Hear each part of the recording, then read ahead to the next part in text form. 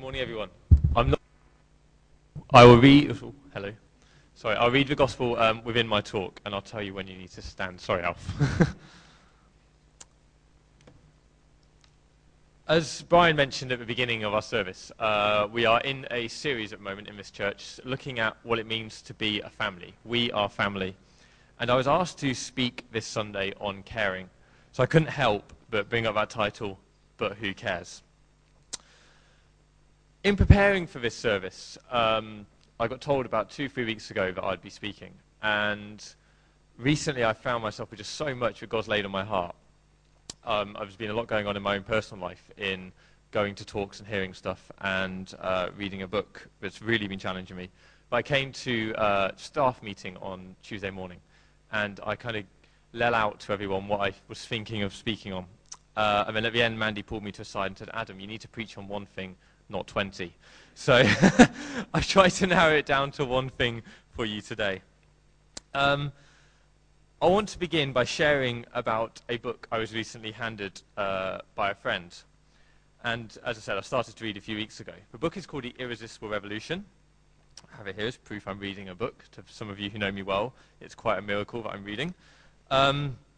It's written by a man called Shane Claiborne from America, who is part of a Christian movement called The Simple Life. The book begins with Shane in his teenage years when he's in a youth group, and how he struggled with what it meant to be a Christian. He speaks about how he enjoyed going to his youth group. The events were fun, but did it really draw him closer to Christ? Did bouncy castles or rodeo balls, did that draw him closer to Christ? Is that what Jesus called us to do together? When he was a university student, he made a huge change to his life, and that is where he began to discover what his Christian life was really about, what his calling was. Him and his friends would go spend every night with the homeless, and sometimes started staying on the streets with them. After university, he then spent a summer with Mother Teresa in Calcutta, and then an internship at Willow Creek. Two opposite scales of a Christian spectrum. You've got Calcutta, the poverty that goes on there, and Willow Creek, probably one of the wealthiest churches in America, doing a fantastic ministry in what they do as well. He finally settled in a poor community in America and began what he calls the simple life. And it works like this. If anyone needs something, they work together to provide it. Healthcare, a bike, access to a washing machine. They share everything they have and hold nothing back. And they are passionate about serving and caring for each other and for the poor community around them. This may remind some of you of what the early church did in Acts. Now, I'm only halfway through the book, and I've been massively challenged by this book, and it's really made me take a step back and relook at myself and my life and my walk with God, and especially my ministry of young people. I spoke with a friend this week and shared ideas that had come about from reading this, about what I could do with the youth ministry and how it could be more caring and we could focus on the homeless. I had an idea of going down to Virginia Beach on a Friday night instead of having youth here at church and going to spend time with the people there. But speaking to someone else who tried that, it's not the most advisable thing to do, apparently. And I'd have to get forms signed, parents' permission, all that kind of stuff. But anyway, my friend's response when I told him what my ideas were, it wasn't quite as you'd expect, or at least it wasn't what I expected. He didn't say, sounds great, go do it. Instead, he said, you've read what someone else has done, and you want to copy it, but have missed the point in why he did it. It's because he became convicted by the love of God for the poor and homeless. He didn't make anyone a project, the guy in the book. He made his ministry his life. If you're ready to make it a lifestyle and you feel convicted on your spirit that God's calling you there, then great, go ahead. But don't just make Friday night youth a project for the homeless. And he is so right. Sometimes we can hear about something someone did, and we want to do the same action, believing it will enrich our spiritual lives. But actually, the enriching happens when our hearts change, and then the actions follow. It's not the action which should come first. I believe we all want to make a difference. to have the heart of God that God wants us to, and to do his work. After all, we say it every week in the Lord's Prayer, your will be done. I can highly recommend this book. Showed you one last time. But it does come with a warning. Prepare to be challenged in your lifestyle. And I really encourage anyone who doesn't read Christian books, literature on how to, not just the, what's the word I'm looking for? Fictional, but the actual advice on how to live your life and testimonies of other people. I haven't read much, but it seriously has had a big effect on me in the little that I've read. So I've realised that I'm not ready to go and live with the homeless. I've realised that is not my calling. It's a calling for some, but God's calling for me isn't that. And I want to now come round to focusing on the key verse for today. Galatians 6:10, as we heard earlier. Therefore, as we have opportunity, let us do good to all people, especially those who belong to the family of believers. The theme is we are family. Let's get it right within our family of believers. We are all called to do this. We might not all be called to live with the homeless, but I know by coming here, we've all said that we are part of this church, we're part of this family. So therefore, we all have a calling to fulfill that we do good to all people, especially those who belong to a family of believers. I want to focus on a few specific scriptures, which we can use as a guide in how we approach caring for our family around us. Let's begin with the whole reason God cares for us and why we should care for one another. That is love. John 13:34-35 says this. A new commandment I give to you, it's Jesus' words, that you love one another as I have loved you, that you also love one another. By this, all men will know that you are my disciples, if you have love for one another. I like to think of this as the 11th commandment. It's so interesting how Jesus tells his disciples that this is a commandment, and he uses that word commandment, as in the Old Testament when we heard the 10 commandments from Moses, which we all know to be part of the early laws of God. Now I know that the youth here, Thomas, is thinking, but Adam, one of the commandments is already about love. Love your neighbour as yourself. How is this a new commandment? Good question, Thomas. Jesus doesn't say to love each other as we love ourselves in this one. He tells us we must love each other as God loves us. There's a huge difference between loving ourselves and the way that God loves us. And we'll look at that in a second as we come to see what Jesus did when we read the gospel reading. So if we must care how Jesus cared, let's look at what he said and did using a well-known example of Jesus washing the disciples' feet. Jesus cared for them by serving them. The ultimate sign that you care is that you are willing to put yourself below someone else and serve their needs before your own. So let's just, if we stand as we read the gospel reading. Listen to the good news proclaimed in the Gospel of John, chapter 13, reading verse 1-17. It was just before the Passover festival. Jesus knew that the hour had come for him to leave this world and go to the Father. Having loved his own who were in the world, he loved them to the end. The evening meal was in progress, and the devil had already prompted Judas, the son of Simon Iscariot, to betray Jesus. Jesus knew that the Father had put all things under his power, and that he had come from God and was returning to God. So he got up from the meal, took off his outer clothing, and wrapped a towel round his waist. After that, he poured water into a basin and began to wash his disciples' feet, drying them with a towel that was wrapped around him. He came to Simon Peter, who said to him, Lord, are you going to wash my feet? Jesus replied, You do not realize what I am doing, but later you will understand. No, said Peter, you shall never wash my feet. Jesus answered, Unless I wash you, you have no part with me. Then Lord, Simon Peter replied, Not just my feet, but my hands and my head as well. Jesus answered, Those who have had a bath need only to wash their feet. Their whole body is clean, and you are clean, though not every one of you. For he knew who was going to betray him, and that was why he said not everyone was clean. When he had finished washing their feet, He put on his clothes and returned to his place. "Do you understand what I have done for you?" he asked them. "You call me teacher and Lord, and rightly so, for that is what I am. Now that I, your Lord and teacher, have washed your feet, you also should wash one another's feet. I have set you an example that you should do as I have done for you. Very truly I tell you, no servant is greater than his master, nor is a messenger greater than the one who sent him. Now that you know these things, you will be blessed if you do them." This is the gospel of Christ. If you'd like to be seated. The first lesson I want to pick out from that reading is being a servant is voluntary. Any of the disciples could have volunteered for that lowly task, but not one of them made the slightest move. So the room was filled with proud hearts and dirty feet.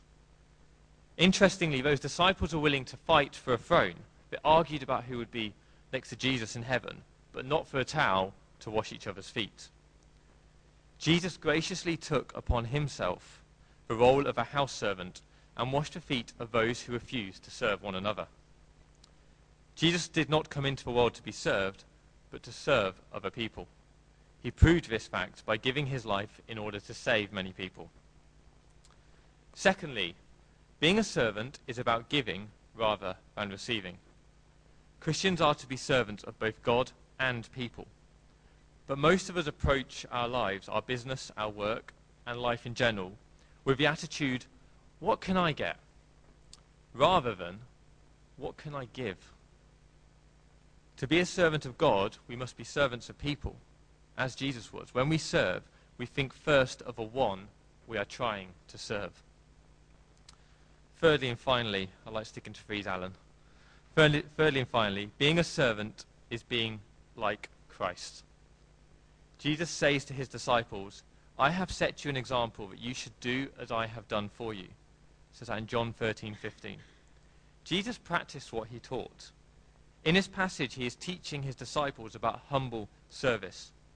So we need to see others as Christ sees them. Let me remind you of Matthew 7:12 as well. It reads this: "Treat others as you expect others to treat you back." And one more statement from Jesus found in John 13:17. "Now that you know these things, you will be blessed if you do them." Or in another translation, blessed is replaced with the word happy. You receive happiness through doing them. Notice that the statement says you will be happy or you'll be blessed through doing them. Just studying or discussing processes has no blessing or happiness involved. So let us be obedient servants like Jesus did when he came to die on the cross. If we strive to be a church family, fulfilling the Galatians 6:10 verse which I read at the beginning, or to be an Acts 4:34 church like in the early days where it says there were no needy persons among them, we have to look at ourselves and how we treat each other within our church family. On occasions, I believe that we always fall into two categories. At times, we are available to care for each other, and at other times, we need caring for. And we find ourselves falling into both those brackets at different times in our lives. So there are therefore two problems as Christians and within our own church that we have. One is a people who have the ability to care or serve, but they do nothing about it. And the second problem is a people who need caring for, but are unwilling to seek help, be it because of no trust or be it because of pride, but we see it as a weakness.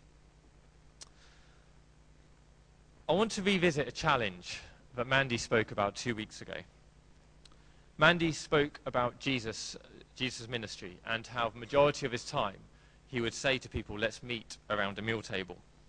As I read just now in the Last Supper, he washed the feet around a meal table. Mandy encouraged us all to invite each other around to each other's houses in groups to meet around the meal table, to do as Jesus did, as Jesus tells us to do as he did.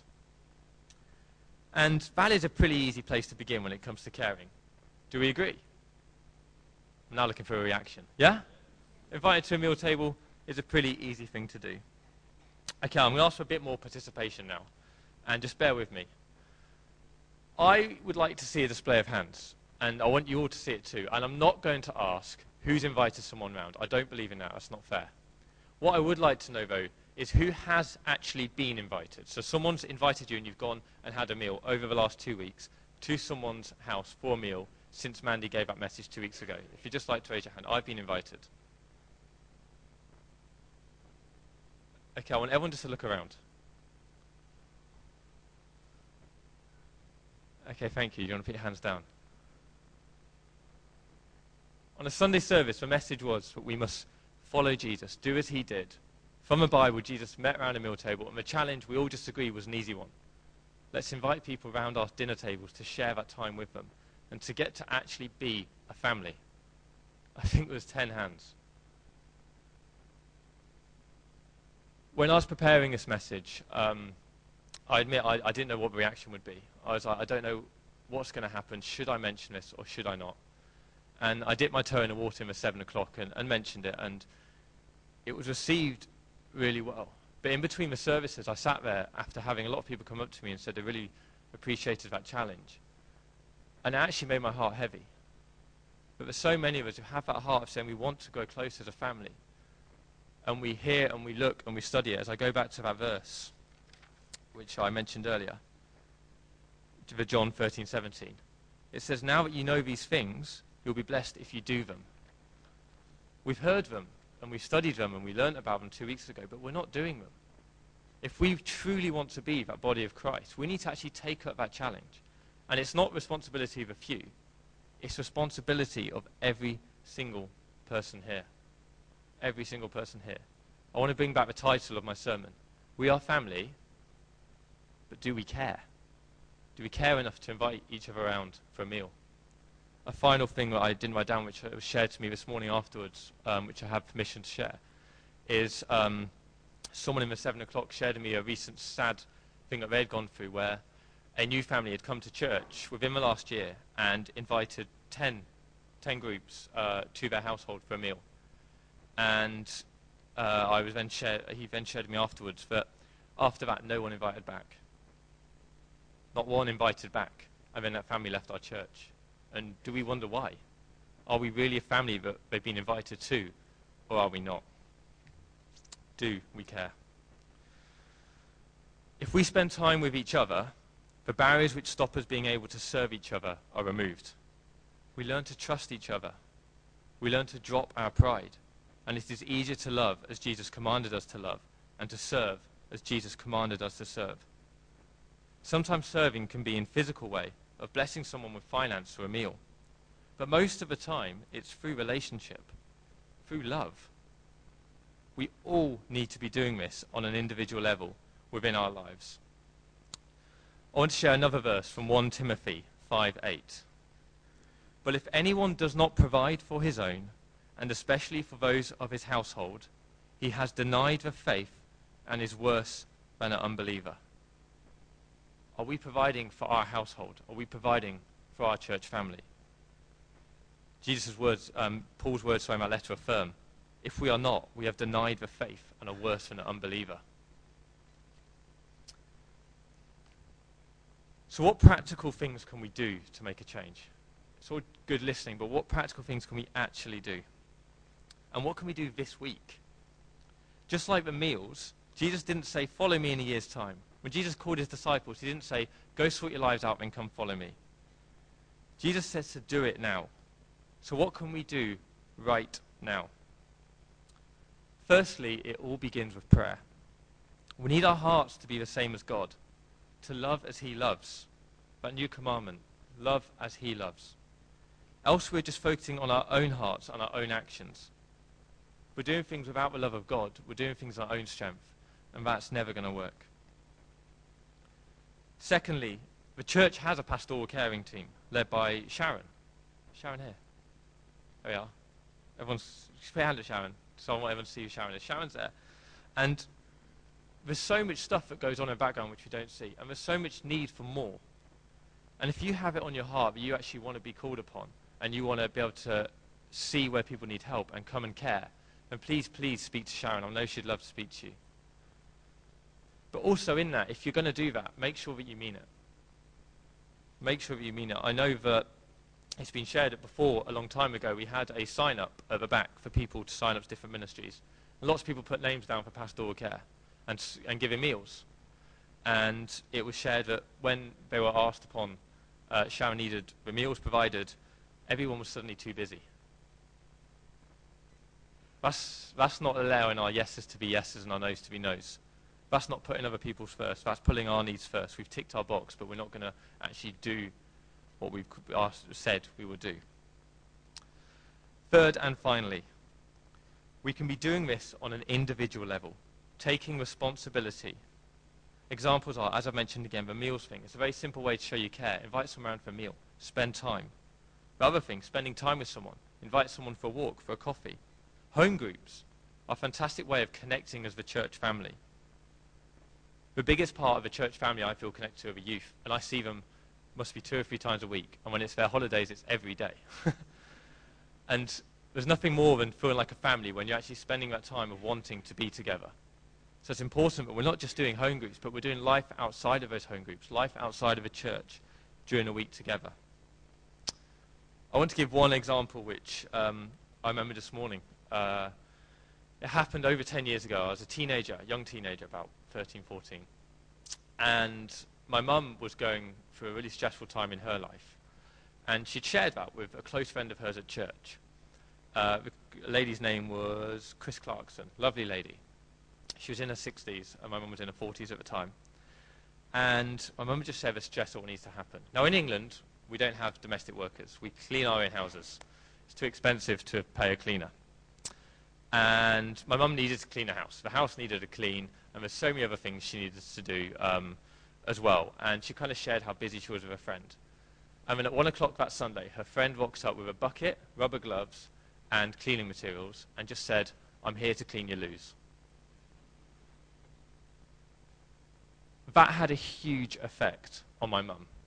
That had a huge effect on me. I'm actually welling up a tiny bit. Because it shows the love that someone had for our family. It showed that we weren't just going to this church, but we were a part of it. That someone cared so much that we're willing to do one of the worst tasks in cleaning of your loo. Now, my mum's response also was challenging. Because she said, "There's no way I'm letting you clean my toilets. No way. You're not allowed to clean my loos. This is something I've got to do." I mean, Chris just turned to her and said, "Sylvia, don't take this blessing away from me. Do not stop me from giving a blessing to someone else." When we think about it, it's so easy to do. But are we going to do that? Do we care? I want to end with comparing my relationship with my girlfriend to the relationship we have with each other in church. Now, bear with me. So my girlfriend Rosie is in Cape Town, coming to the end of her studies, and we see each other every 2 months. It's pretty horrific. But whilst we're apart, we're in contact with each other, ringing each other every other day at least. Sometimes we can do a bit more than that, but it's every other day at least. And we do that because we care for each other. We do that because if we fall out of contact, as we've done on an occasion every now and then, and we don't speak for more than 3 or 4 days, when we next talk, it becomes oh so much harder to actually share what's going on in our lives. Because so much has happened, it's where do you begin? Oh, well, there's no point in filling you in because something else is going to happen the next day. And the caring kind of drops. And then it affects our relationship, and that drops. Now, if I compare that to church, we see each other every week, but we only see each other 52 times in a year. 52 times in a year. Does a family look like that? Is that what you envision a family to be, where we see each other 52 times a year and then we have a week off? Or is it that focus on actually we're living this life together? We spend more time with each other. I think one of the reasons our church weekend is so loved by many is that when we're there, we get that time. We get that time to talk. We get that time to open up. We get that time to share. So my challenge really is, if we really care about each other, we really need to be giving that time as well, as an importance, actually getting to know one another. I want everyone to leave today thinking about what we can each do to care more for others. Are we really focused on everyone around us, or do we just look after ourselves? Let's make a decision not to conform to society where we put ourselves first and we only do something which benefits ourselves, but rather let's show society how family really works. Let's take Jesus' challenge to do as he does, to love and to serve one another. Can we pray? Father, we thank you that you sent your Son, not only to give us wisdom and teachings about you and about your plan for us and your will, Lord, but to show us how it's done. Help us each to listen to that, but not only to hear it, but to take it to our hearts. Father, we pray that whenever we get those moments of not serving you, not doing your will, not fulfilling what it means to be your church, your family, Lord, but we just get a prompting from your Holy Spirit that guides us in the right direction. We really pray that moving forward from here, that we can be that caring family. Lord, we know it starts with a change in our hearts, Father, and we just pray for that change.